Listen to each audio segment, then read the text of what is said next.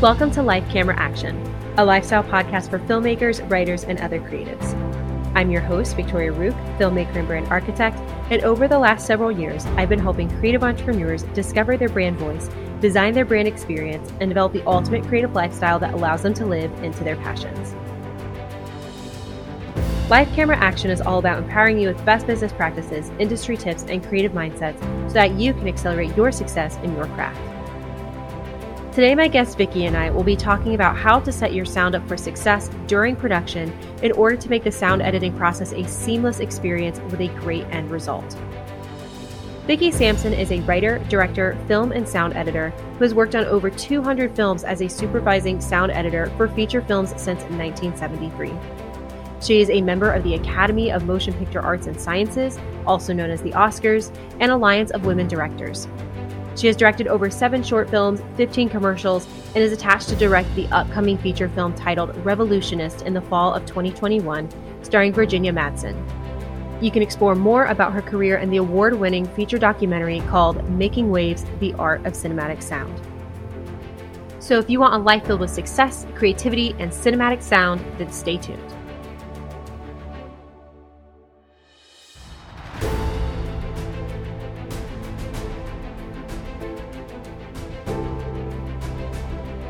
Vicky Sampson, welcome to the show. How are you? I am well. How are you? I am doing so good. I'm truly, truly honored to have you on because the more I've gotten to learn about you and your career, the more I love you.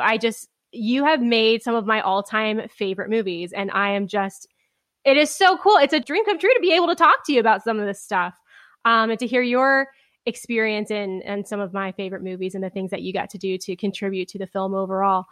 So things like Star Wars, and The Roxbury even, we quote that movie all the time, Van Helsing, and of course my all-time favorite is Pirates of the Caribbean. And anybody who knows me at all knows that that is a really big deal. Because as I've mentioned before, and I think that you were there when I was talking about this, that was one of the things that really sparked my desire to get into filmmaking in the first place, because I loved the story. I loved the character development and all of that. Right. But there is a line that Jack Sparrow says where, the Black Pearl is coming into the harbor and someone's like, oh my gosh, the Black Pearl, she doesn't leave any survivors. And Jack Sparrow's like, no survivors. Where do the stories come from? I wonder. And that, as I watched that, I was like, it's, 8 or 9 years old, and my mind was blown. And I was like, that is such a great line. And so that was one of the things that inspired me to, I really wanted to be someone who was making movies where people would go like, oh my gosh, that dialogue or that line or that quote is just incredible. And so that was one of the things that really inspired me to get into filmmaking, because I love those like mind-blowing moments of like, oh my gosh, that was such a great line. So I'm just so excited to dive into it with you and hear, your experience with being in the sound department with some of those, and then some of your directing and writing as well. Sure. Yeah, you never know what line in a movie is going to spark something in somebody. I mean, as a filmmaker myself, that's what I love about filmmaking and directing and writing, is like when people get attached to a line of dialogue and it generates a feeling, and you never know. I mean, I was talking with my students yesterday, Cal State LA students that I teach, and they said, we were talking about bad movies, like what makes a bad movie bad? And then there's some bad movies that are good bad movies, like they're bad movies, but they're good, like Sharknado or something like that. Yeah, exactly. That was the first one that came to my head. Right. But I mean, nobody sets out to make a bad movie as far as I know. And what makes the difference between a good movie and a bad movie? So we're having a very interesting discussion about that, because there are some bad movies, but then there's some bad good movies. Yeah. What is your opinion on that? What do you think makes a good or bad movie? What's that deciding factor? I think a good movie is something that makes you feel satisfied at the end of it. Either if it makes you laugh or it makes you cry, it affects you some way. Maybe it's just an adventure and you're on a vicarious, journey with that character or those characters. And me personally, I don't like horror films. Thrillers are okay, but I don't like working on them. I don't like seeing them. So the few that I have worked on, I look at them once and that's about it, because those images stay in your mind forever. I mean, and that's why I never let my daughters watch bad, horror movies or anything like that. I have friends who let their kids watch horror movies, and I said, "Why do you do that?" And they said, "Oh, they know they're not real." I said, "No, but the images they stay in your mind and They on stay your with brain, you. and when you're working on a film and you see things over and over and over, it does affect. I think it affects you. So I just want to put goodness out into the world. In the movies that I write and direct or just direct, I generally like to gravitate, that's the word I was looking for, gravitate towards movies that, propel goodness in the world, put out goodness or inspiration or kindness or laughter or something like that. So that's what I like movies about underdogs winning, kids that were bullied that now are heal the bullies, that kind of thing. So, yeah. Right. Yeah, well, and I think that that's important. I mean, to me, film is the most powerful medium because you have the visual aspect and you have the audio, but then you also have the music, which really taps into the emotional space, and all the combination of all those things, I think, creates such a powerful dynamic. It's like you can do so much with it, and so I do think that as filmmakers, there is a sense of responsibility that we need to take on into what are we putting out into the world and what are we creating, what are the messages and the pieces of culture that we're contributing to. Yeah, and I think the main thing that makes a good movie good is is it a good story?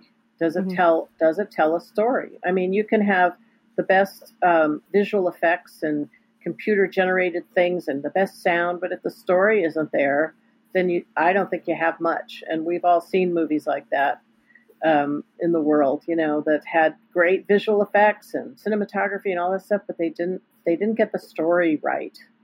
And one of my favorite examples is a very old movie called The Gods Must Be Crazy. Have you ever seen that? No. It's about a tribe in Africa, and a Coke bottle drops out of the air, and they think it's like God, Oh, funny. like it falls out of an airplane or something. It's been so long since I've seen it, but the worst sound ever. Everything's dubbed in later. Well, and you would know. Yeah. Well, you would know too. Anybody would know that it's bad, but it's it proves that it doesn't matter. All the technical stuff we spend so much time on, it doesn't matter if the story is good.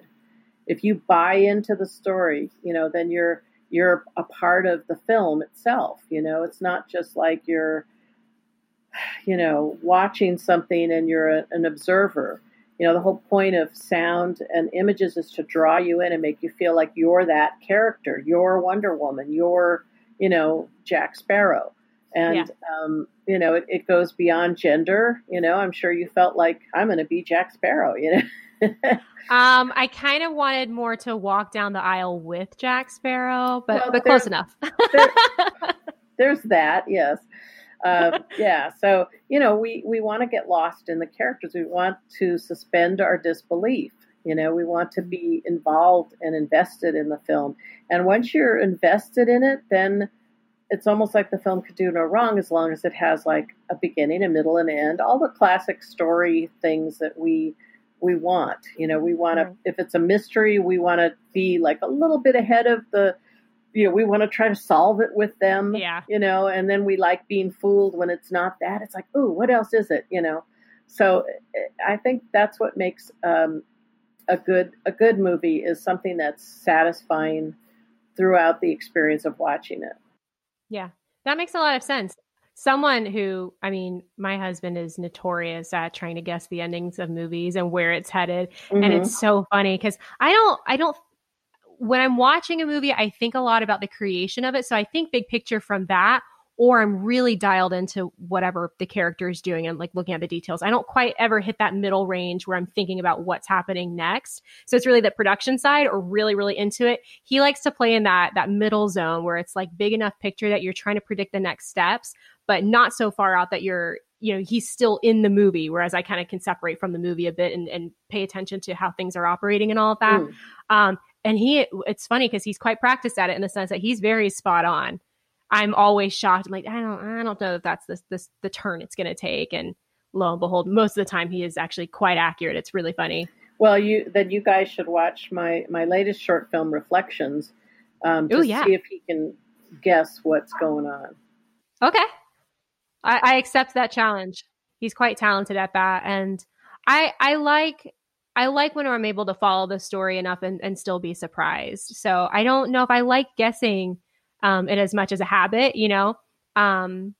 But what is funny is my dad, for example, he does not like to have any sort of spoilers. I actually really enjoy spoilers, like going into it, if I can get a hold of some. But in the movie, I don't think when I'm experiencing it for the first time, I don't know if I enjoy trying to guess it as much as Justin does. But my dad, however, he doesn't want to know. He doesn't like anything being broken. That illusion needs to stay completely intact. So he doesn't want to know what's going to happen. We do not watch trailers. I watch trailers, but when we're watching like a movie or something, you see the trailers before the movie comes on.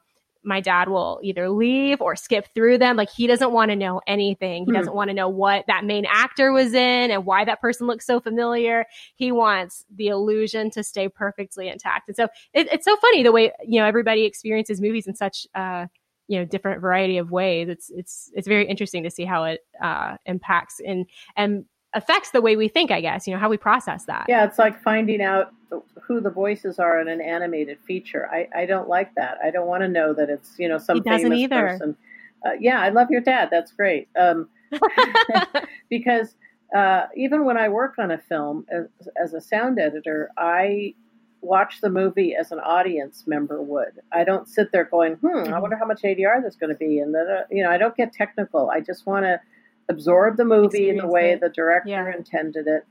And then I can make informed decisions, because you don't get a second chance to make a first impression. So my first impression of the movie as an audience member is to gain information from how an audience would see it first time through, no rewind, no nothing. So it's like, if I don't hear a line of dialogue clearly, I kind of just store it in my brain, you know, so that when I go back and start working on it, I go, oh yeah, I remember when I saw it in the theater, I didn't know what that guy was saying. And I'll put that down on an ADR sheet. And ADR is automated dialogue replacement. And it's when we bring actors in to recreate dialogue that's been, you know, either covered with bad sound or a generator or wind machines or just a noise floor, you know? Yeah. So is that kind of your process then? You watch the movie first as really trying to stay as an audience member as much as you can. And then the things that kind of stick out, you just jot them down, and then you come back later and start playing with it that way. I don't even jot them down, because that's interrupting the movie watching experience. I just kind of make a little mental note. You know, I'll recognize it later when I go back and start dealing with each little thing as the technical part of it. So, it's a little mental note, like, oh yeah, I remember, you know, that it didn't work, or I didn't hear it. So then I'll suggest to the director, I'll say, you know, when I first saw the movie, I didn't understand that line of dialogue, so I put it down on the ADR sheet as a recommend, and then the director will say sometimes like, oh, well, I understand it. It's fine. You know, it's like, well, you may have written it, you shot it, you've been sitting in an editing room with it for 3 months. You know every nuance of the phrase that the person says, but an audience just sitting there first time through, they may not get it. And then they'll turn to who they're with and say, what did he say? Yeah. So that's what happens. And a lot of times then they'll go ahead and replace the dialogue. So so that's my process. I like to watch the film, usually in a theater when we did that, you know, with the director, the film editor, whoever else is involved, the composer sometimes. And we all have a discussion about the soundscape of the film and what should be done here and there. Like, is the sequence going to be music heavy, or is it going to be effects heavy? Is it going to be a combination of both? And that's called a spotting session. And from that session, then we all break out into our little departments and start working on the film. You know, the goal of being on the set or a location is to get the cleanest, clearest dialogue recording as possible, because you can always add sounds later. You can't always take them away. There's no magic button on the mix panel that takes out an airplane that's going through your Western movie. Right. You know? Right. Yeah. So if there's an airplane and you're shooting a Western, you know, you're going to have to either ADR it or wait for the plane to pass and take another take. Mm-hmm. But sound notoriously has been sort of the low person on the totem pole, so to speak. Oh, interesting. And yeah, and it's taken a lot to raise up our acknowledgement and appreciation of sound. Even though George Lucas says sound is 50% of the movie, yeah, I would think. There's a lot of people who just, and I know how it is, on the set. You're thinking of so many things as a director, and there's so many decisions to be made. It's like sound is the last thing you think about, even for me, who's got so much experience, Mm-hmm. But it's the thing that you're going to be living with for the next year while you're editing, or 3 months, or whatever it is. And then you're going to hear all the problems that you didn't take care of on the set. So part of my my desire to teach, and I've been teaching since '92. Oh, wow. Because I want, at UCLA and then at a place called Video Symphony, because I wanted to teach filmmakers how to get the most bang for their sound buck, so to speak. And, like fix things on the set. Don't fix them in post. Don't wait to fix them in post when you could have prevented the sound problem in the first place. So that's kind of, and I have handouts that people can reach out to me if they want them. There's a great one called A Letter from Your Sound Department, which goes through, I can imagine what that has. Well, it's got a lot of really great information, like, I mean, some of it is you think of automatically, or you should, like, don't aim your microphone towards the generator. Yeah. Aim it away. When you go to a location, don't just see the frame that you're looking at, close your eyes and listen to what's there. Mm-hmm. Are you over an airplane flight path? Does a school get out at 3:00 every afternoon and kids flood the street? Yeah. Or is it near a fire station? All these things. So it's not just the visuals, because I even think sound is more than 50%, because visuals is just the frame. Mm-hmm. Sound is everything else, the environment, the background, it creates the world. Like, think about the movie Fifth Element, which I worked on. And, you can't go out and record space traffic. There's no space traffic to record. So all of that has to be recreated and layered and believable, so that people are feeling in that world, no matter if the movie makes sense or not. It's like, this is the world we're in. We're out in space. And then, of course, there's the space doesn't make a sound, people, or space does make a sound. So, and that's the world we're creating. So it has to be believable. It has to be, it has to help suspend your disbelief in that, you're watching a highly manipulated piece of art. We want you to see what we want you to see, when we want you to see it. We want you to hear what we want you to hear when you're supposed to hear it. Mm-hmm. Because, in the real world, our hearing is very selective. We can tune out things, like when you're in a bar and you're talking to a friend and the music's really loud and the crowd, when people could go to bars, the crowd is really loud, the music's really loud, but you're trying to concentrate. You're watching your friend's mouth move. You're tuning into his or her words, and all that other sound disappears in your mind. But to do that in a movie, we have to manipulate all of that sound and lower the background sounds and accentuate the person talking. And, so we're, and even a reality show, so-called reality or documentary, is still highly manipulated. It's like where we put the camera, how we shoot the angle, how we tell the story, what sounds are you hearing, even if it's real. Yeah. That makes a lot of sense. So what are some other ways that someone can, vet their location before they start shooting, to make sure, this is going to be a pretty secure location sound wise? Just go there at various times of the day and, that's a good tip.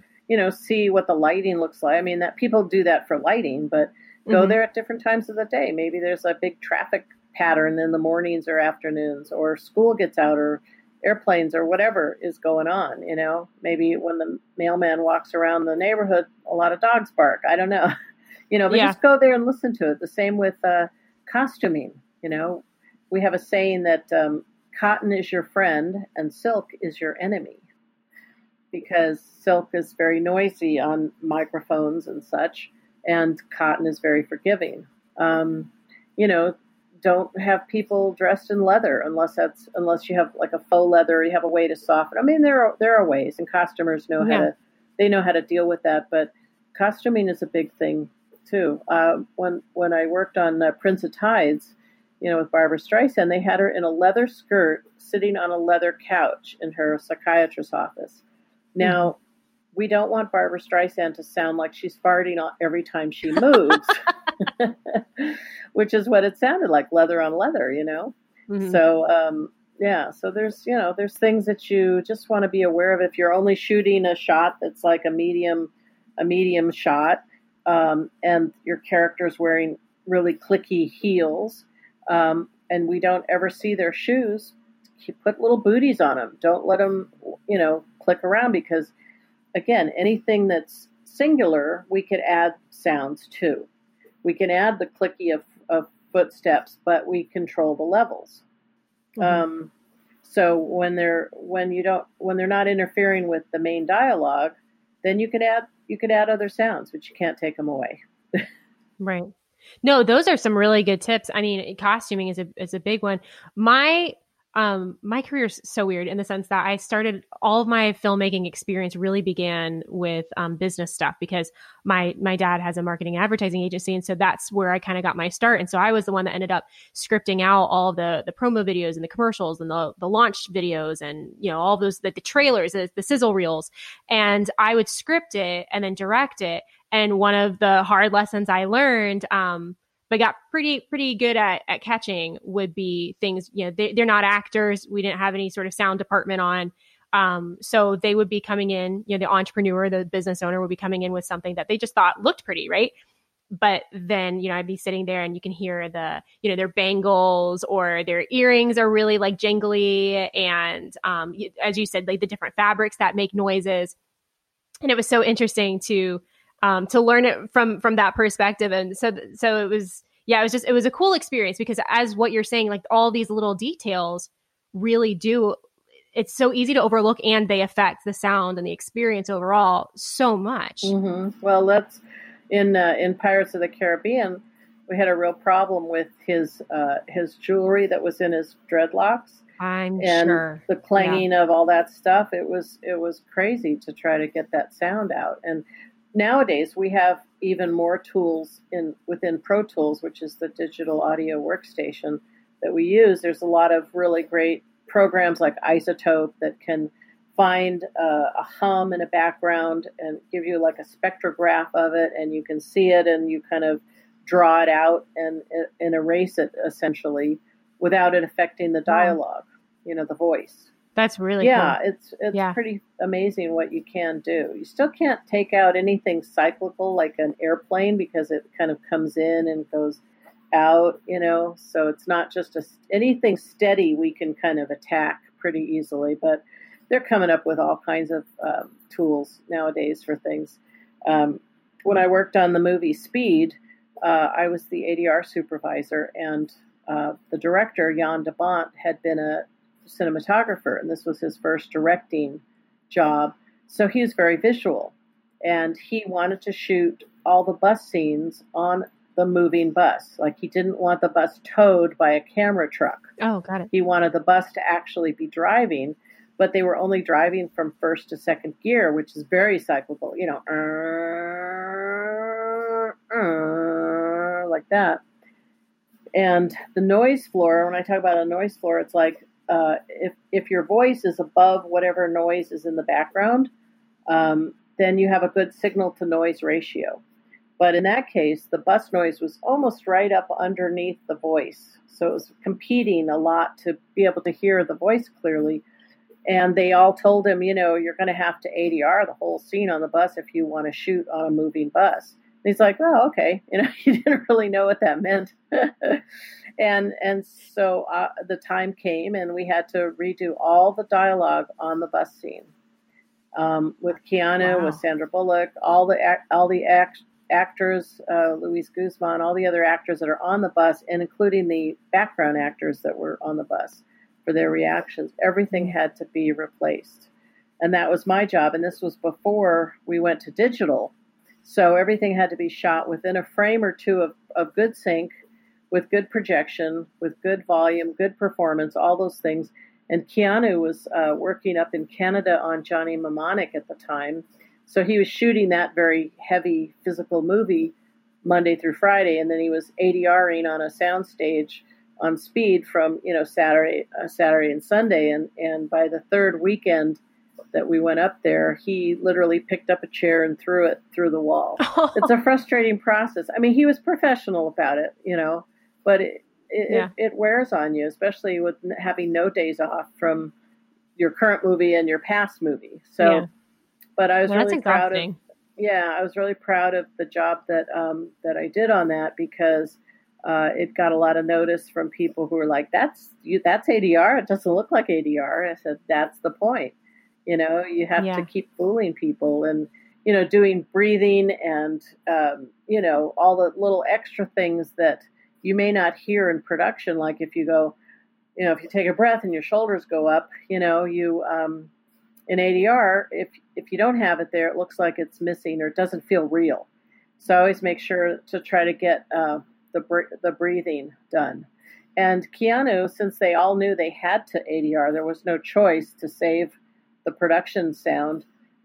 He made himself like more manly and authoritative, because people thought of him as like Bill and Ted's Excellent Adventure, kind of character. Uh-huh. And so he was able to take the authority back and be the hero. So he kind of lowered his voice a little bit, and I play the before and the after to my classes so they can hear the difference of just raw production track with then with all the ADR and music and sound effects and backgrounds. Because the thing is, if you try to save production, you still have to add more sound effects on top of it, like all the bus sounds and all the other sounds. So then it gets even muddier and harder to understand. And but there are some directors who just don't believe that you should try to accommodate an audience's understanding of dialogue. Like the Christopher Nolan is notorious for that. The black, what was it, the one with Bane that had the mask over his face? Oh, Batman. Got it. Yeah, and he didn't care if people couldn't hear it or not. And it was a very frustrating movie. I even heard just regular audience members complaining about it, not just sound people, And I talked to my friend, the sound guy. I said, what happened? Why didn't he? He said they wouldn't let us fix it. He liked it that way. It's like he sounded the same whether he's talking like through the mask to a person 2 feet in front of him or to a mass audience of 50,000 people. He sounded the same. And not intelligibility wise. Yeah. Got it. How do you get it so precise in the sense that, as an actor, they're saying their lines, they're delivering their lines, and then to get it like perfectly on time? Like, how do you help coach them through that process? Like, how do you get it so in sync? There's a couple ways. I mean, the actor comes to the stage. We've already programmed the lines so that the actor gets these beeps. It goes beep, beep, beep, talk. So it's a rhythmic thing. And once they get to that imaginary fourth beep, they say their line. And they rehearse it a couple times. They're seeing themselves on the screen. They're hearing the beeps. It takes them usually a couple takes to kind of get back into their voice pattern, because they haven't heard it as much as we've heard it over and over editing wise. So they're just getting used to it. And some of them are amazed. They're like, how did I say that so fast? It's like, or what was I thinking there? So, they take a little bit to get back into character and to give the performance, the projection level, the volume, two different things, and the sync. So I know that I can get certain things into sync a lot easier. So if their performance is there and the director likes that take, I'll make a note to myself, like, fix sync, that's obvious to me. But if I'm writing notes for somebody else to edit it, I'll write down, like, use this one if you can to fix sync. But I've gone in and like massaged little, like in Pro Tools, you can expand and compress syllables and words without affecting the speech, like it doesn't get artifacty. And you can stretch it a little. I've done just syllables or consonants, just to stretch a part of it, because you can see the waveform of the production track, the production recording, which we always use as a guide track. So you see all the little waveforms, little squiggly lines up and down. I'm doing this visually, but you guys can't see me. So, and then I just match all the words from the ADR line to the production track, and then I listen to the tempo, because your ear will forgive. I mean, your eye will forgive sync if your ear has the rhythm of the line.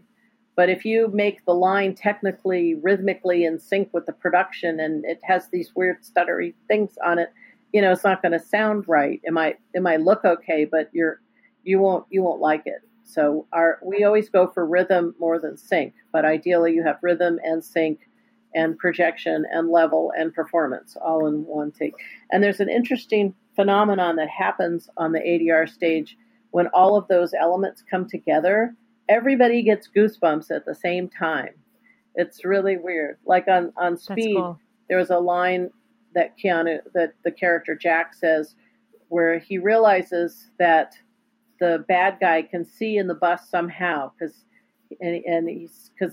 Sandra Bullock's coat that says Arizona Wildcats is on the back of the chair, and the guy mentions Arizona Wildcats. So Jack says, Arizona Wildcats. Just 2 words, right? And I found 1, 2, or 3 word sentences are the really hardest to get, because there's all this subtext that has to go into the line. Like, imagine saying I love you with hatred, with contempt, with love, with lust. I mean, you could say it a million ways, but it's only 3 words, right? So this Arizona Wildcat line, it's the point in the movie where he realizes, oh, the guy can see in. So he's trying to put all that subtext into Arizona Wildcats, And we did 26 takes on like Sunday night. None of them seemed to work well. We leave for the week. We fly back up to Canada on Friday night. We loop Saturday and Sunday again. He does another 25 takes. And finally, one take, we all went, that was the take, because we get goosebumps. And, wow. and, That's cool. And it's just like you feel it in the room. Like, it's kind of a cool thing. Yeah.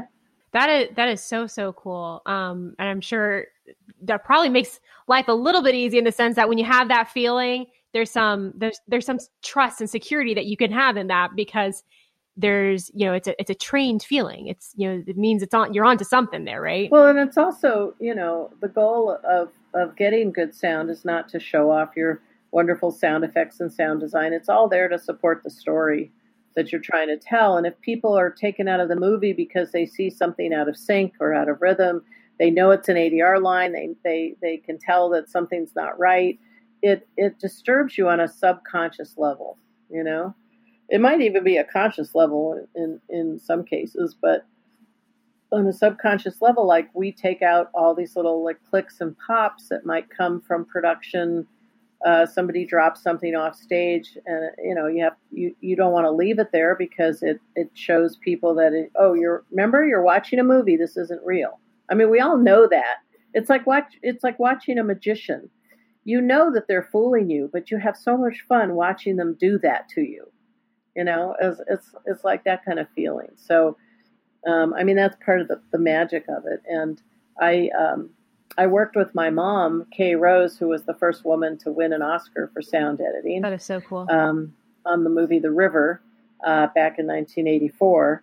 And, and that was a great experience working with her on many famous movies. We worked on The Rose, on Golden Pond, For the Boys, a lot of Mark Rydell films. And he's one of my favorite directors that I've worked with sound-wise, and who taught me a lot about directing. And one of the great hints that I learned was if you say, and action. So you have that little bit of space in there that everybody on the set kind of takes a collective breath, and they all hold still. So you have all the bodies in the room, that are inherent to that particular scene and take. And that's like gold. That's like mining for gold, is that little bit of ambient background that has no dialogue and no movement. And you can use that to fix other things in that scene, like take out little pops and clicks, or even fill for an ADR line, because if you do an ADR line, you have to put the background ambient sound that's before and after it. You have to put that in there because all sound comes out of a center channel at a theater. And so if you take out that sound, you're also taking out that ambience. So you have to have ambience there to put the ADR line on top of so that it sounds natural. Because everything is all about, sounding real and natural and, as if it was supposed to be there all the time. Not that you notice it. Yeah. Right. As someone who's sitting in the theater and you're watching this movie, how much of that is actually ADR? It depends on the type of movie. I mean, a drama or, what we call it, like a dialogue-driven movie, maybe 30% of it is ADR. But there's different parts of ADR because there's also group ADR, which is all the background actors in a scene that are instructed not to talk during a scene so that the main actor's voice can get recorded properly. So that a group of improv actors get together and they recreate all the background, like restaurants, airports, wherever you see a big group of people on the set, they're not talking. They're just mouthing words. They're just mouthing words. Oh my gosh, that's so funny. I'm moving my lips for those who can't see. Yeah. Demonstration. Oh, that's really interesting. So because of that, like any movie that has a lot of visual effects, CGI stuff, wind or rain machines, they're going to have a lot of ADR, maybe 75 to 80% ADR. So it depends on the kind of movie. Action adventures, all animated films is all ADR. There's no production in animation. It's all ADR, and sound effects and Foley and backgrounds. So, yeah, because there's all these different layers of sound. There's Foley, which is sync sound effects that are done on a sound stage with people walking in sync with the main characters and I love those setting videos. things. Oh yeah, they're great. They're so cool. Mm-hmm. And then there's the background sounds like left, center, right, surround, Atmos, where it goes over our heads. All of that is like, a separate editor. There's all the hard effects like gunshots, door closes, dog barks, anything that's a specific sound to a specific image in a film, even if it's off camera, And then there's ADR, there's principal ADR of the main characters, there's group ADR of the extras that are in the movie. And all the production editing that has to be done on top of it, and then of course there's music, but usually a music editor will handle that. That's a lot that goes into the simple aspect of sound, right? That I think a lot of movie watchers can end up accidentally taking for granted, not understanding all that goes into. That's a lot. Well. And they should take it for, they should just accept it as what it is, because if it's believable enough to fool them, then it works. Yeah, that makes sense. If you notice the sound, then somebody didn't do their job well. Right. Unless you have a really attuned ear and you're like, wow, I really like that background sound that they put in for the spaceship by or whatever, or wow, I don't buy that. But I mean, even a simple, when I worked on Clan of the Cave Bear, they had built the caves out of, plaster, basically. So when people walked on the rocks, I'm doing little air quotes, when they walked on rocks, it didn't sound like rocks. It sounded like, plaster. So we had to recreate all of that and then put Foley of rock sounds on top of any kind of production sound because it was married to the dialogue. So There's all those kind of things. Like if you're on a ship, any kind of set that sounds tubby, we try to make everything sound as real as it can. But then the real sounds might interfere with the sound of their dialogue, and that's the most important thing to get clearly, especially for a dialogue film. Mm-hmm. Yeah. You mentioned wind earlier, and I wanted to know, when you're working on the sound with Pirates of the Caribbean, because it's just all taking place around water and on ships and stuff, was that an obstacle that you had to deal with a lot, the natural wind that comes with being by water? Well, a lot of the scenes on the ships were done on a water set, not out on I guess on real water. And I actually got to see the pirate ship that they built on the Sony soundstage. It was in about, I don't know, maybe three feet of water. It was huge thing. And they had like gold leaf on it. It was so beautiful that nobody would ever see I thought, oh, they should just put that in the museum or put it out on the parking lot. But yeah, I mean, again, they, using boom mics and lav mics. Lavs are, set very close on the actors, and booms give you more of the ambience. But if you have a shot where you can't get a boom in close enough to record the dialogue, like a wide master shot or something, you have to rely on the lavs for the close-up sound. So essentially, as long as that signal to noise ratio is good, like the voice is, like if I were talking really soft like this, suddenly you might be able to hear the room noise more than if I'm talking like this. Or if I'm in a club scene and I have to really talk loud to overcome eventual music that will be there. People make that mistake all the time, because when it's quiet, you're not imagining, oh, there's going to be blasting music and I really need to be talking like this, because then the music can sit at a right level, right. But, people tend to go, oh, no, that's a really great point. I could think of different TV shows and movies that I've watched where there have been a club scene and they're having to yell, and now thinking backwards on it, kind of reverse engineering it. Yeah, they would have been not talking at, in a club and trying to compete with that sound. So they're acting. Sometimes they'll put a little earbud in the actor's ear and they'll pump music into it to make them talk louder. Yeah. Because they'll start out loud and then they'll get softer. And then that means you have to reduce the level of the music. And that doesn't sound believable either. So it's all to just, sell the believability of the story that you're telling. That's the whole point of all of this. Yeah. Yeah. That is so interesting. With all the cool movies that you've worked on and you've done sound with, was there ever a time where you were like, I don't know if we can fix this without it being like a really big issue? Well, I love a challenge. So to me, that's why I have a Facebook page called Vicki Sampson Dialogue Detective. And it's all about hunting down what the problem is and then figuring out how to fix it. So there's always a fix somehow, but when I supervised the sound on Ironweed, which was a Meryl Streep, Jack Nicholson movie, and it was, I think, one of my finest ones that I supervised on my own. But it was such a depressing movie that a lot of people didn't want to see it, because it was about, it was about alcoholic bums in the 20s during the Depression. It's a wonderful movie. But anyway, there was a street scene, and it takes place, of course, in the 20s. A street scene with Jack Nicholson and Meryl Streep walking down a street in upstate New York, where the movie takes place, and there was too much modern traffic to record, even though they were shooting really late at night. So the production mixer, the one who records all the sound while they're shooting, he put the mic down by their feet and shot upwards towards their mouths. Not sure why he didn't put lavs on, but whatever. We're not privy to that. Anyway, and they were walking on a pretty gritty street. So all you heard was like these little pops of grit under their feet while they're talking, this very intimate scene.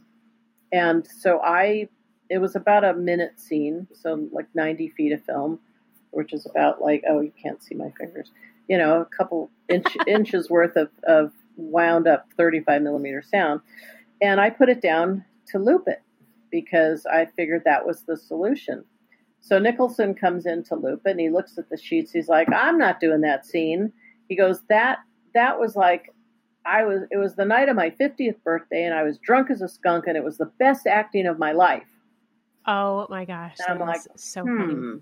And I said, look, I'll make you a deal. I said, I will use all the tricks that I have to get rid of that gritty sound under your voice, which is not an easy task. It involves actually physically scraping off the mag oxide that's on a piece of film, making little crisscrosses back and forth with a demagnetized razor blade to reduce just the sound of the grit without destroying the voice. And if you go too far either way, you had to order like a whole nother reprint of it. I mean, nowadays, nowadays I can use that spectral thing I was telling you about and just find it and kind of erase it out of there. But back then, that was our option. So I said, I will do my best to get all the little gritty sounds out if you will do your best to loop it. And of course, an actor knows if you don't do a very good job with the loops, they're going to be stuck with the production track anyway, no matter what. So that's kind of what he did. He didn't do a very good job. Oh, no. But fortunately, I was able to take out a lot of the grit sound. And it took me like 2 days, I think, for a 90 a minute scene to scratch out all the little clicks and pops. And if I had to take one out in between dialogue, you have to fill it with something else so it doesn't put everything else out of sync down the line. So it was like it was a crazy process, but it's like, okay, Holy cow. Yeah. Yeah, that's a lot. For someone who doesn't know what a loop is, can you define that? Sure. A loop is another term for ADR line, because they had to, in the old days, they had to make physical loops. So they'd have like an equal piece of film to the line of dialogue, like a blank film. So it would go around on the machine. So it'd be like, hi, how are you? Hi, how are you? Hi, how are you? And then in between that, the actor would hear it and repeat it. So that's why it was a loop, because it was a physical joining of like a circle of film that just went around and around and around. Then the automated part came in, where we put a time code or a footage at the very first part of the modulation of a line of dialogue. And then the automated part is that it puts 3 beeps in rhythmic timing in front of that spot where it goes into record. And there's some actors like John Travolta, he doesn't like the beep, beep, beep, beep. Hi, how are you? He doesn't like that. He liked the looping so that he could hear himself and mimic himself exactly. I mean, one of the advantages to ADR or looping, and you can see it in Postcards from the Edge. There's a sequence in there where she's looping something, and they kind of do the old-fashioned way. Some people like streamers that come across the film. Donald Sutherland liked to do that. But most people do the beeps, but except Travolta. Yeah. He likes the old-fashioned hearing it and repeating it.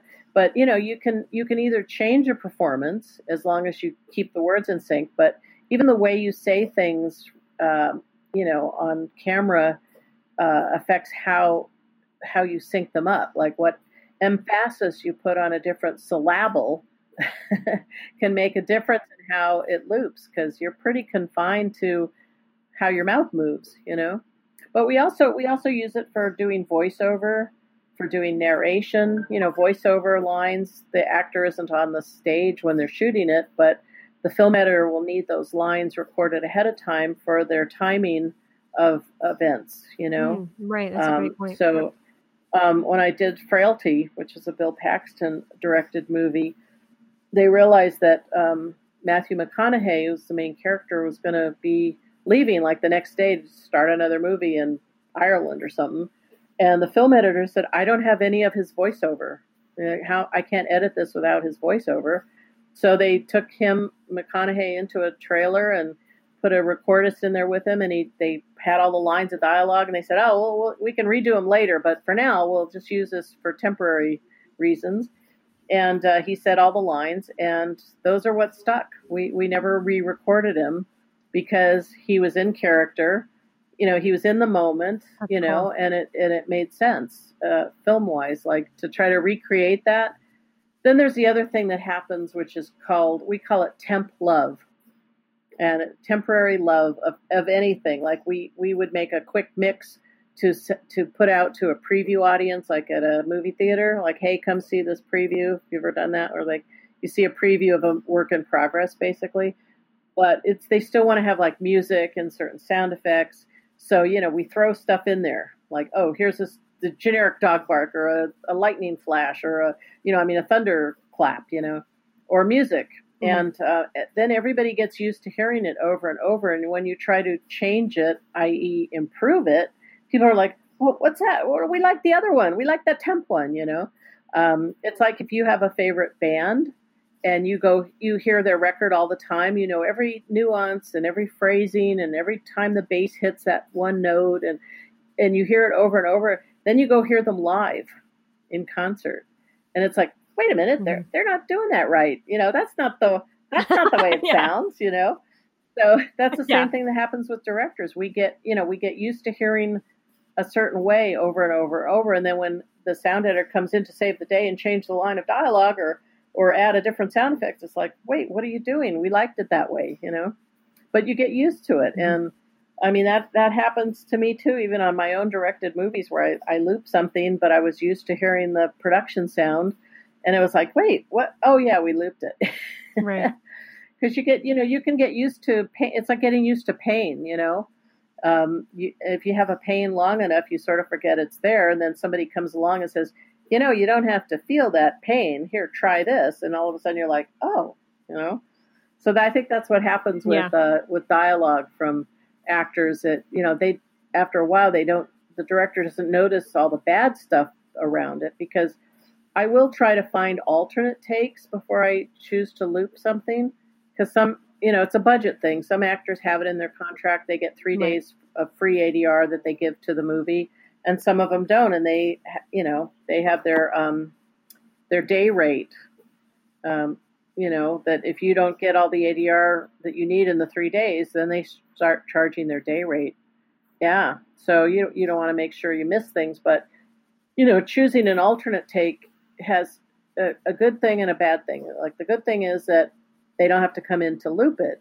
The bad thing is it's not the performance that the director chose. Mm-hmm. So, at least with looping, the director and the actor have a chance to recreate the performance that they did choose. Although most people always want to make it a little different. It's like when you say to somebody at the end of a take, you go, that was great. Let's do it again. And the actors are like, oh, what did you not like? What do you want different? Oh, it's fine. Just do it again. It's like, that doesn't help them much, Right. Yeah. There's a direction with that. Right. Do you find that actors then dread the ADR process, or do you find that most actors just kind of enjoy it because it's just part of the job? It really depends. I mean, there's some actors who are so good at looping. Most of the TV actors are really good at looping because they basically have to be. Donald Sutherland loves looping. He'll even speak softly enough on the set, but his mouth will enunciate clearly so that he could put in different dialogue later on an ADR stage. He's the exception. There's not too many that like to do it that way. And when he ADRs, he goes through the whole scene. Like, he doesn't just do line by line by line with the beeps. He wants to rehearse like the whole scene, so we have to put streamers on the film to show him when he's going to talk. And after a couple takes, he'll do like 20 lines at a time pretty perfectly. He's really good at that. Wow, that's impressive. Yeah. But there's some actors who really don't like it because they're not good at it. So, it depends. Like I said, on Speed, the actors knew that they had to do ADR because there was no way to save the production. And so they did their best. But there's a lot of actors have been burned by overzealous ADR supervisors who overprogram the lines of dialogue because that's their job. And they're not also dialogue editors. Like, I'm a dialogue editor, meaning I edit production dialogue as well as ADR. So I know kind of what can be saved and what can't be saved. And that's a big thing to be able to know. So. Yeah. Define a little bit about what that role is then, the dialogue editor. So the production dialogue editor takes all the production sound, so the various mics, boom and lavs, and they determine what should be fixed or not, or how to best overlap dialogue, because every angle is shot with a different background behind it. And then when the film editor cuts those together, suddenly you're hearing the difference. Every angle has a different ambience behind it. It'll be disturbing after a while. So the production dialogue editor will overlap and make smooth so that your ear doesn't notice any difference. Mm-hmm. That's the main role. And then if there's any ADR lines, they have to take out those production lines and fill it with that same ambience. That's why the and, action, and cut is such a great tool, because you get actual ambience. To try to get a wild track or a room tone of the crew waiting, mm-hmm. While you record 30 seconds of ambience that some sound editor is going to use months later, people don't want to do that on a set. But if you, as the director, say and action mm-hmm. and cut with those pauses, then you get just enough. Then you get, I'm telling you, it's like gold.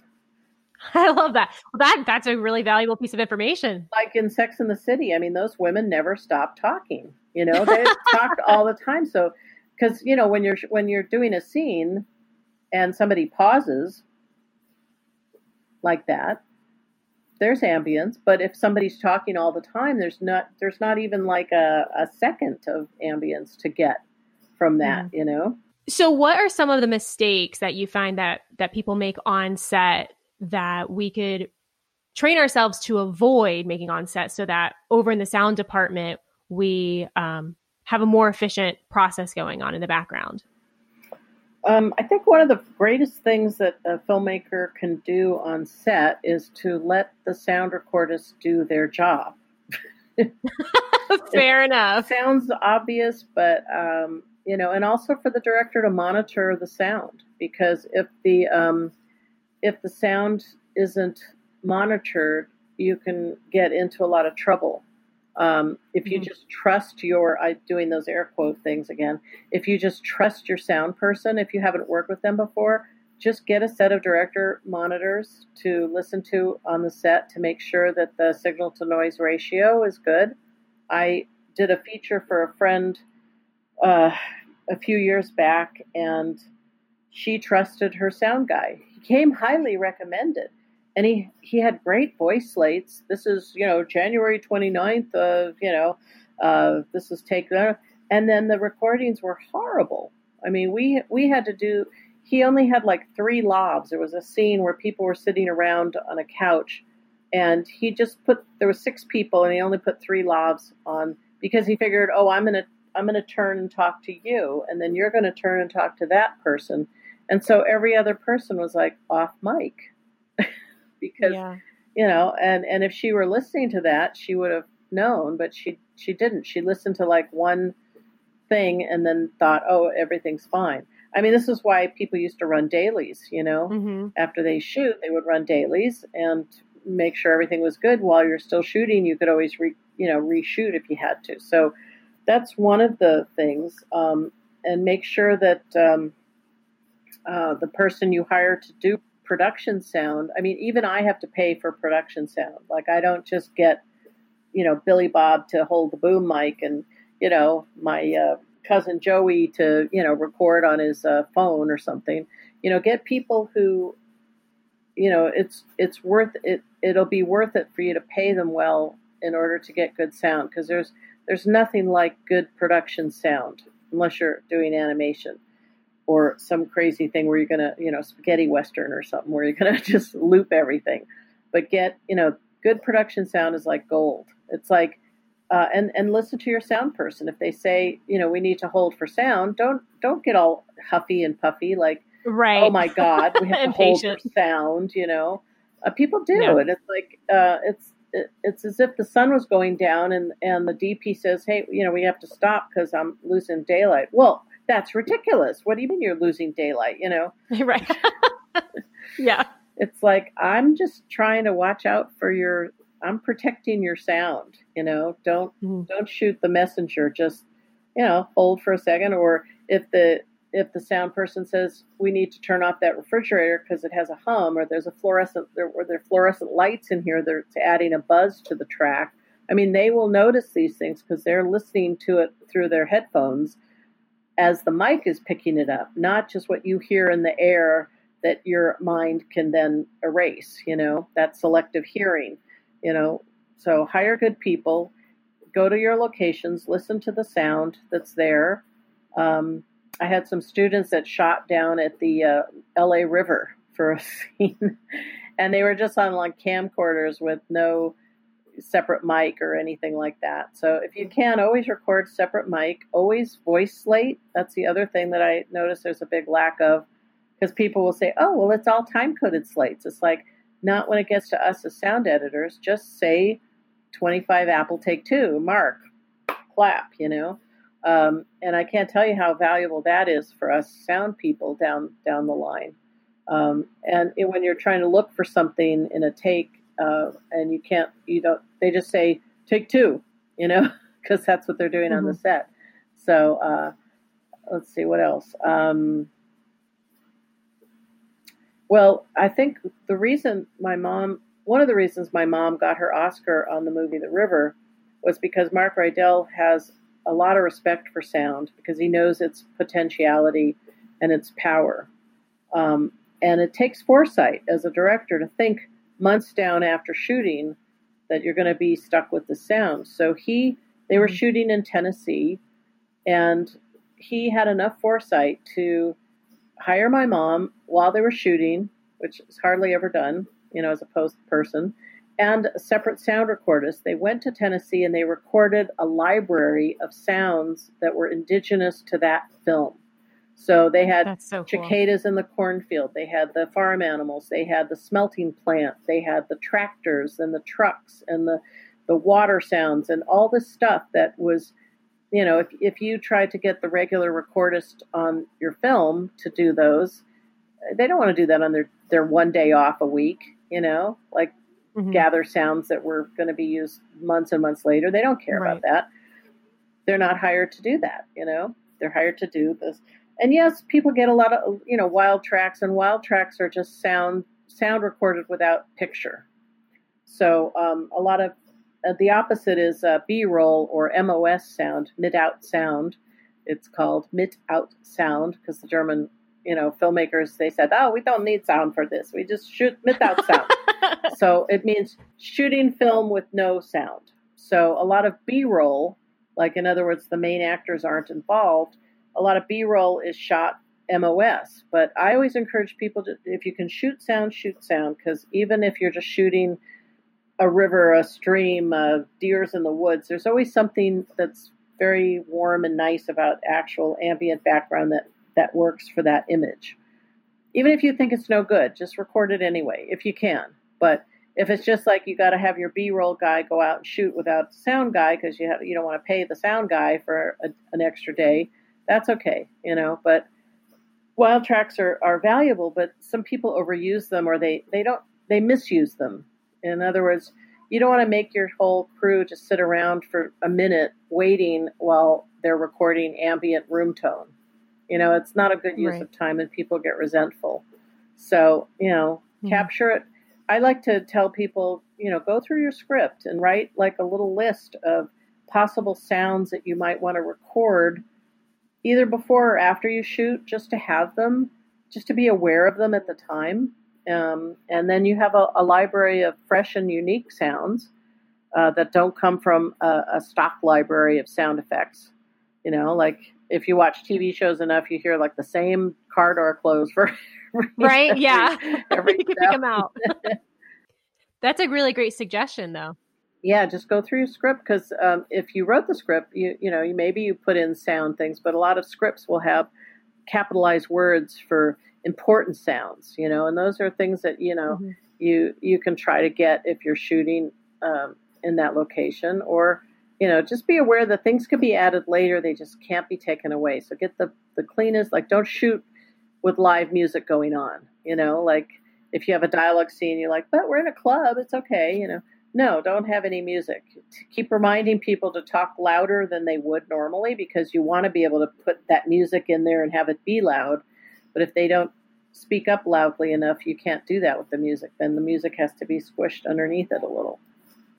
One of the things that I've always been really curious about, because I'm someone who loves, the behind the scenes features on movies and stuff, is when you're watching that kind of the making of the movie, and there's the actors on the stage, or they're just on set, and they are going through a scene, and you can hear the director while it's being recorded, like while that scene is being recorded, you can hear them talking and kind of coaching and giving direction. How do you work with that as a sound department? See this bald spot? No, tear your hair. You tear your hair out. I mean, I've seen them do that when they're working with children and they'll keep the takes rolling because the minute they yell cut, they know that they have to have the social worker and a teacher, and the kids have to go to school a certain amount of days or a certain amount of hours per day. So you have a limited time with like babies and children. So they'll just keep the takes running, which drives us crazy as sound editors because you'll have one take that maybe has 5 takes within it, and then you have to kind of find it along the way. But let's see, what did I think it was American Fighter or The Fighter that the director did that with, that he would always give directions. As long as they don't overlap the actor. So the actor, has to be aware of not talking before somebody else stops talking. The same with like two shots, over the shoulders or you don't want the off or single, like a close up of somebody and the other actor is just out of camera range so they can feed them their lines. You just don't, even if you overlap dialogue with each other, like an argument or something in a master shot, you don't ever want to do that on somebody's coverage or their close up because they're going to be off mic and then the main actor is going to be on mic. And if they do it enough, I just tell people just mic them both so that you have the option of overlapping. If they really can't, like younger actors I found have a hard time not overlapping when they're used to overlapping in a master shot. When it comes time for their close-up, they can't not overlap. So I just say, just mic them both so that we can use it. If not, overlapping dialogue's a big issue in sound. So as long as the director is, giving directions, not over dialogue, but then they're ruining the ambience too. Exactly. So then you have to find ambience to put in place of that director's. It's just like a script supervisor who's feeding lines to somebody like on a phone call or something like that. We have to take out her dialogue and replace it with ambience that has no dialogue, which we hopefully get between and action if they do it right, or any other place where somebody is paused. So we have to take out those lines, fill it with ambience so that we can then lay the ADR line on top of it and futz it so it sounds like it's coming out of a phone or But again, you have to think singularly. Like if there's something that's happening and the sound is married to something else, whether it's married to ambience or it's married to a dog bark or it's married to a director cue or it's married to other people's dialogue, you can't undo it. It's like trying to take cream out of coffee. You can't do it. It's there. The only options are you have to loop everybody and then you can manually overlap them, but then that gives you the control of volume, things like that. So, yeah. In the combat scenes or for Pirates of the Caribbean, for example, the sword fight scenes where they are delivering lines in the middle of that action, is that where a lot of that ADR work comes in, or are there ways that it absorbs the sound enough that it doesn't get picked up by the lavs, for example? You mean like sword hits and stuff? They may be using, wooden or whatever. They're not using real swords. Well, right, yeah. But I didn't know if that made silk clashing sound. Yeah, they're having some impact, which then we would, what we call top or sweeten that sound with sound effects and Foley. Again, it depends on how much we can understand the dialogue. If they mic'd it properly, then, if we topped it with the real sword sounds, it should be okay. Otherwise, we might have to ADR, breathing or efforts or things like that. Like in the case of his dangly bangly things, sometimes the costume designer will have dangly looking things, but they'll be made out of material that don't make sound so that we can add sound from Foley later, but at least it won't interrupt the dialogue. Right. It won't be right on top of it. Yeah. It's hard to know. Even movies that I've worked on or I listened to, I don't know what problems they had or how they fixed them, Mm-hmm. Because hopefully they fixed them enough to not have to wonder how they fixed them. Yeah, exactly. Yeah, exactly. Right. Right. And my rule of thumb is if you can hear it the first time through, watching it, giving that first impression, you can hear it fine. That's fine. There's no reason that everything has to be so articulate and be understood at every moment. It's just that the audience doesn't know what's important or not. Like the Robert Altman movie, I think his last one, I went to a screening and some brave soul in the audience said, I had a hard time understanding the dialogue, because he's notorious for overlapping dialogue. And he came up with every actor gets a lav and everyone gets their separate channel so they can just talk on top of each other and it doesn't matter, So he said, well, go back to the theater and pay your money and see it again if you can't understand it. You know, if you watch Nashville or any of his films, they're notorious for having, you know, dialogue going all the time with everybody overlapping. And my mom worked on both California Split and what was this other movie that she did? It was like the first, you know, 8-track microphoned film. And back then we were just on film, and you can only cut like 1 or 2 tracks at a time, not like in a Pro Tool session where you can have all these tracks happening simultaneously. Right. But Pirates of the Caribbean had a lot of tracks too. Like each actor had their own mic, their own boom. Then they had a combine of the lav and boom. Then they had a boom of the ambience, and then it was insane trying to edit that production dialogue. Yeah, it was challenging. Do you have a favorite movie that you've worked on with the dialogue or you know, sound supervising, you know, any sound department role? I think, well, there's a couple. Ordinary People, which won the Oscar for Best Picture that year, my mom and I did, and that one, it's so quiet. It's such a quiet movie that, and it had so many sound problems that you would never know it had so many.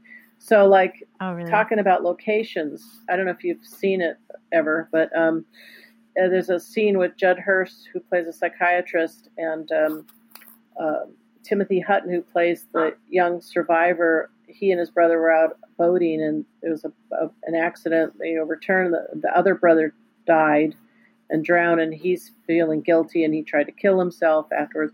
Anyway, so he goes to the psychiatrist's office, and they chose a location that was, and this is in the documentary Making Waves, The Art of Cinematic Sound by Midge Costin. So I talk about this incident in there, and they chose this location, an aluminum warehouse near an airport that faced the sun. So the aluminum in the afternoon would heat up and pop and crackle, and then there'd be these airplanes going by. So the production mixer, to mitigate that, he turned the actual volume of the record level down like 12 decibels. So of course, when we got it, we had to turn everything up again to be able to hear the dialogue well enough, and it brought up all the noise floor with it, because it's all one thing. It's married together. Yeah.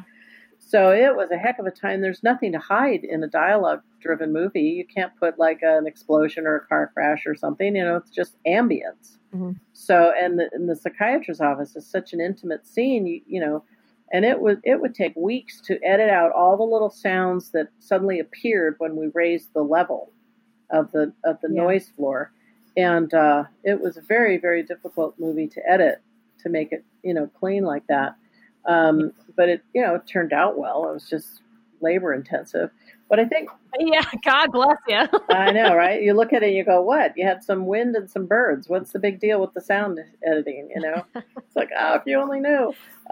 Yeah, right. But I think my favorite film... Well, any Mark Rydell film that I did was my favorite. But I loved working on Golden Pond with Katharine Hepburn and Henry Fonda. It was just such a wonderful...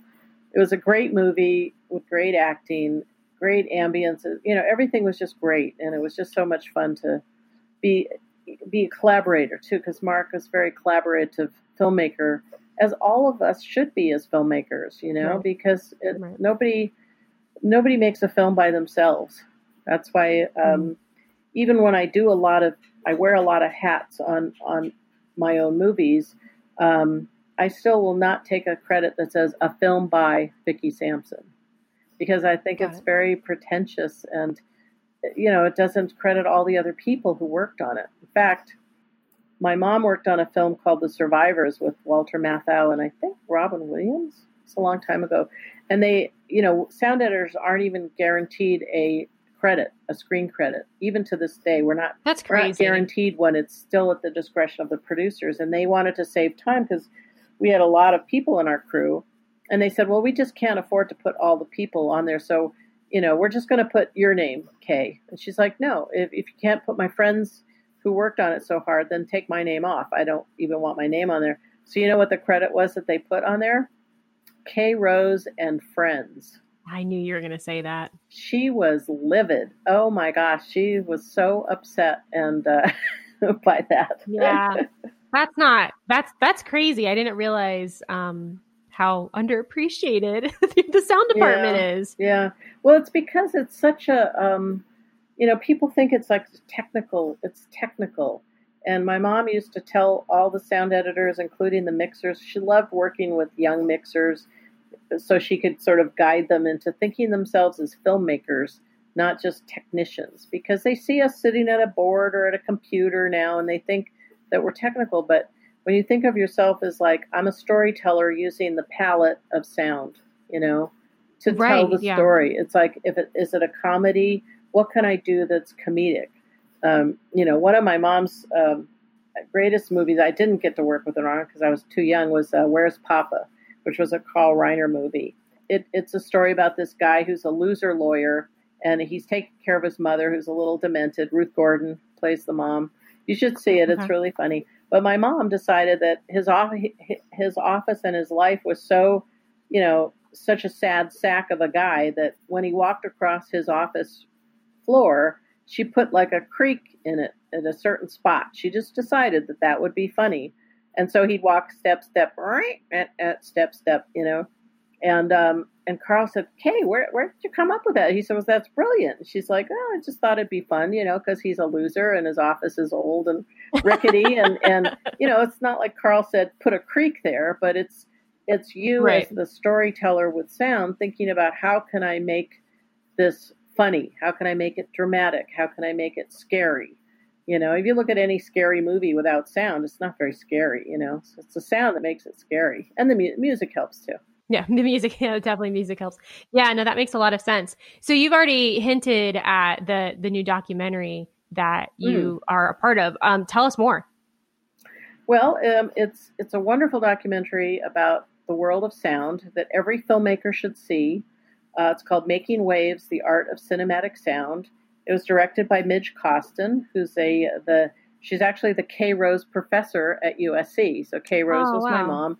She's the one in 2002, just 2 months before she died. Spielberg and Lucas gave my mom an endowed chair at USC. That is so cool. Because they felt like she was their mentor in a lot of ways. Although she never worked on a Lucas film, she never worked on a Spielberg film. She didn't go to USC, but they respected her craft and her.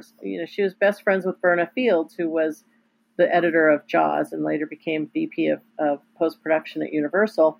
And so that's how Lucas and Spielberg met my mom, was through Verna and just her reputation. So she has an endowed chair at USC, and Midge Costin is the Kay Rose professor. That's very cool. And she has a plaque. There's a plaque about her in the cinema building. Anyway, so Midge wanted to make a documentary about sound that everybody could understand.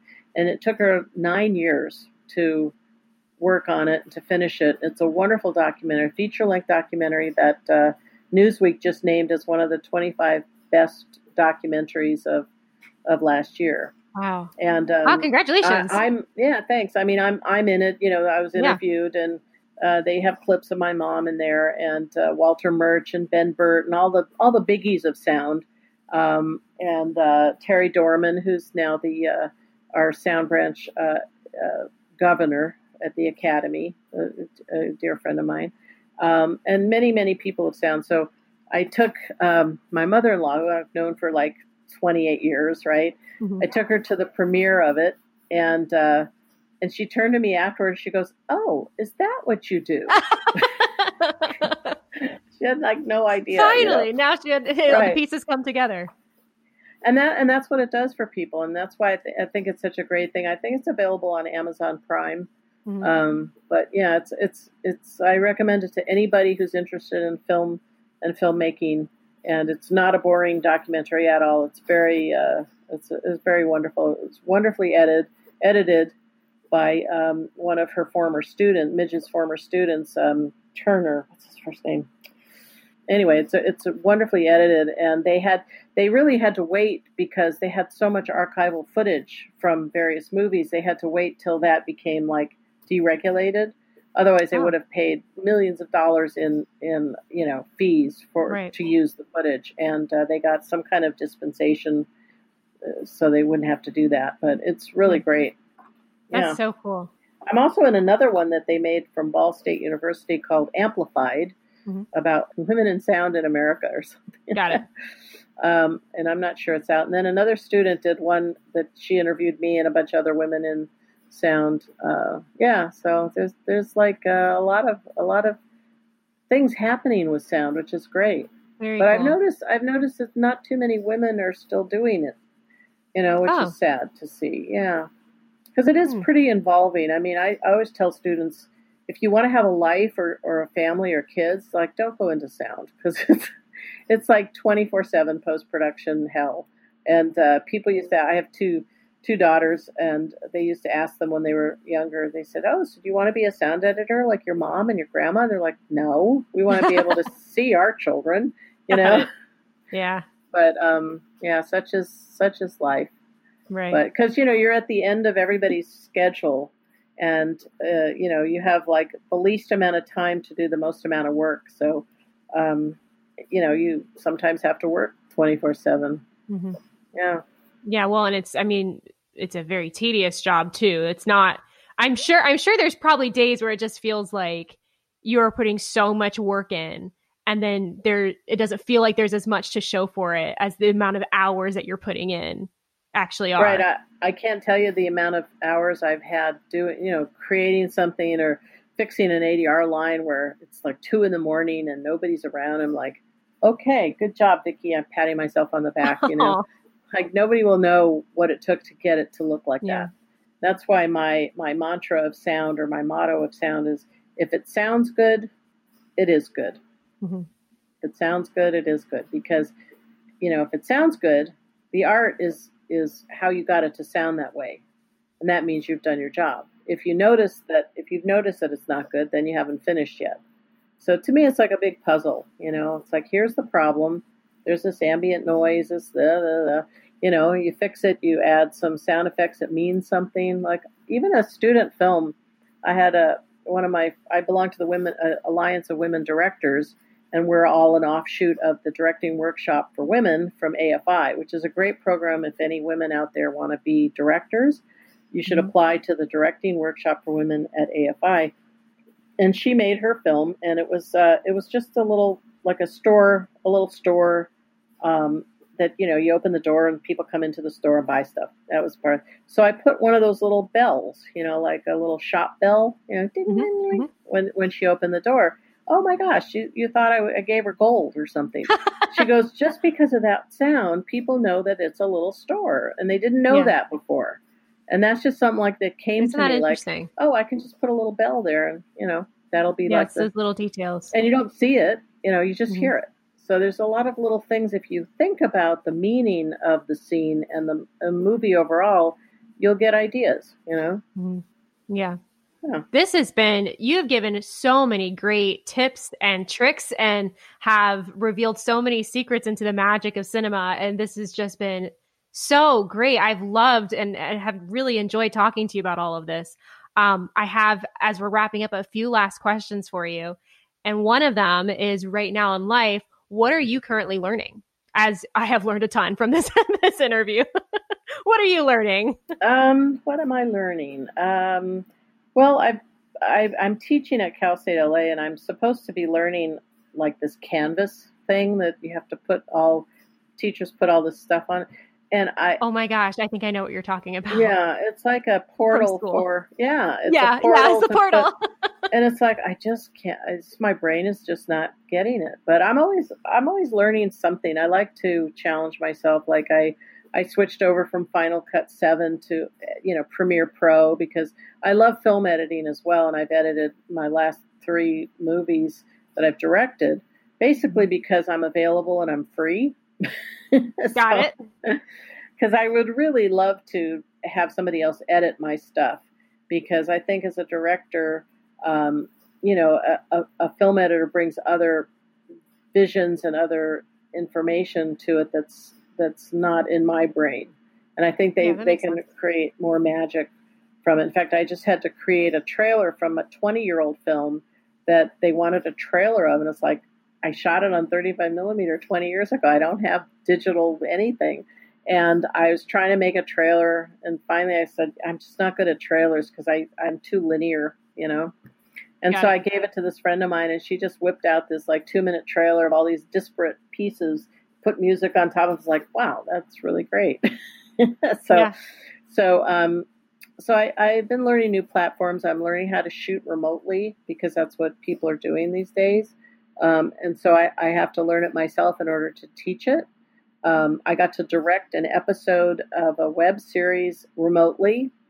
So, which was sitting here in the same spot, directing actors, with this thing called Filmic Pro, which turns your iPhone into a camera, so you could change the aperture and Wow. so I'm learning lots of stuff like that. I like that, and I'm also learning how to manage my time a little better. I think, although I'm always filling it up with many things to do. So. Yeah, just learning how to manage with the things that you're over managing. Exactly.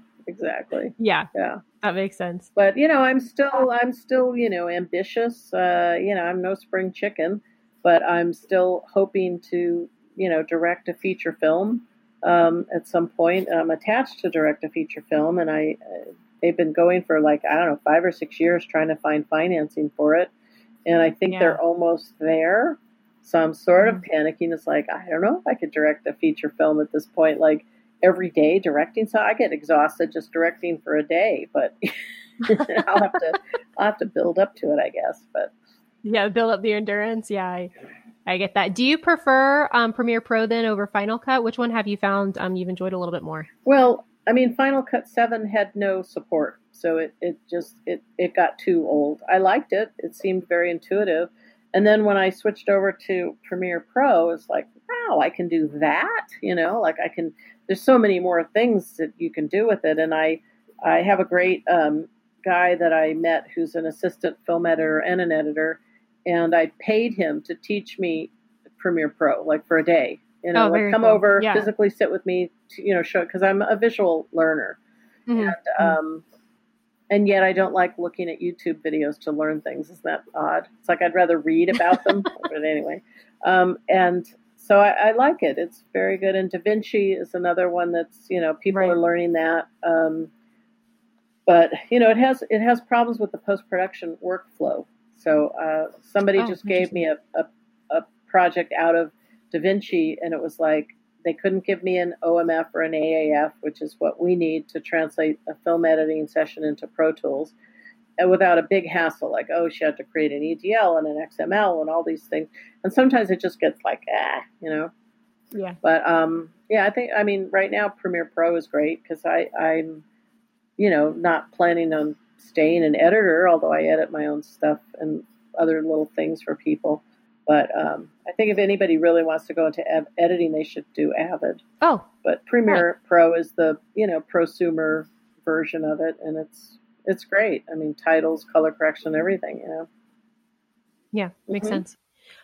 I'm a big believer in the process of unlearning in life is just as important as learning. So what's something that you're unlearning right now in life? How to not be so disorganized. Great answer. What am I unlearning? I think I'm letting go of the things that don't work for me or that take up time. I think I'm unlearning. I don't have to be such a people pleaser all the time. I'm old enough to say, nah, don't want to do that. Because I tend to say yes to even little projects that, take up my time and my energy. And it's like, as I'm getting older, it's like, I don't have that much time and energy left. I better be, a little more judicial about what I'm choosing. So, got it. Yeah. I like to refer to myself as a recovering people pleaser. So I identify with that very much. So makes a lot of sense. So if somebody wants to learn more about you and your projects and step into your world a little bit more, how can they do that? Where can they find you? I think I'm most comfortable with Facebook. So Victoria Sampson on Facebook. And I have I have a filmmaker page. I have my dialogue detective page. Because my website, it's older. I haven't kept up with it. I gotta fix that up a little better. Or just email, bsampson@aol.com. I'm so old. I have AOL. I have other ones too, but that just, it's on all my promo materials and stuff. I'm on, I have a YouTube channel that I have some of my films on. Most of them are now on Vimeo, but I've done like 7 short films, 4 of them over 30 minutes, and some of them are just 2 minutes, some are 30 seconds. I've done spec ads and commercials as a director, and I love directing because I love to like try to take my vision out of my head and put it, with the amount of tools we have. And I think of obstacles as like, workarounds to get to a better solution. Very cool. Well, I just can't thank you enough. This has been so amazing hearing your stories from, again, some of my favorite movies. And oh my gosh, I'm blown away at how much value you've been able to deliver in this time together. I can tell. Oh, see, I worked on Blown Away too. So there you go. There you go. I can tell that you're a phenomenal teacher. It doesn't shock me at all that's something that you do, is that you teach and inspire other filmmakers and students, and you're phenomenal at it. That's perfect. It's exactly what you should be doing. Thanks. Yeah, I like passing along whatever knowledge I can, that I've gathered, so that people don't have to make the same mistakes over and over. Nobody has to reinvent the camera every time you go to shoot something. Like, just a little forethought. But, again, it's something like, if you don't know what you don't know what you can ask. Exactly. So, great. Yeah. Point. So, and I'm happy to share the letter from your sound department document and a few other little handouts that I have that really help filmmakers just be aware of certain things, like the costumes, the locations, the hiring the right sound people, all that stuff. So, because, and you'll find out if you don't do that, you'll be sitting in the editing room with bad sound going, what happened? Why didn't anybody tell us this was so bad? Yeah, where did this all go wrong? Exactly. So I'm happy to send those out to anybody who wants them. You just email me and I'll send them out. I love that. Yes. So again, thank you so much. I really can't thank you enough. This has been so great. Oh, you're very welcome. I'm always happy to share. As we come to a close, I want to go over our Remember, Research, and Challenge for the week. Remember, overlooking sound on set will only make the sound editing process that much more difficult. So don't take shortcuts to save time and daylight, but rather plan ahead and be flexible enough to prioritize the quality of the project as a whole. Research. When vetting your locations for your shoot, make multiple trips to the site at various times of day before making the final decision. This way, you can get a feel for the naturally occurring sounds that may enhance or interfere with your project and can make a plan moving forward. And challenge. Go through your current script and take note of any sounds that will make up the ambience of your scene. Schedule a few hours dedicated to capturing those sounds to use throughout your film. Thank you so much for tuning in. My goal for this podcast is to share the top ways to set yourself up for success with the sound of your project. To stay connected, go ahead and follow me on Instagram at Life Camera Action Show and let me know how this helped you. If you have any questions or feedback, and if you'd like to explore how you can grow your creative brand, then go ahead and message me there or schedule some time at victoriaroot.com. And as always, as you build your empire, just remember, you can lead a life of fear or you can lead a life of love. So allow every decision you make to be made with love. Thank you so much for tuning in. I'll talk to you next week.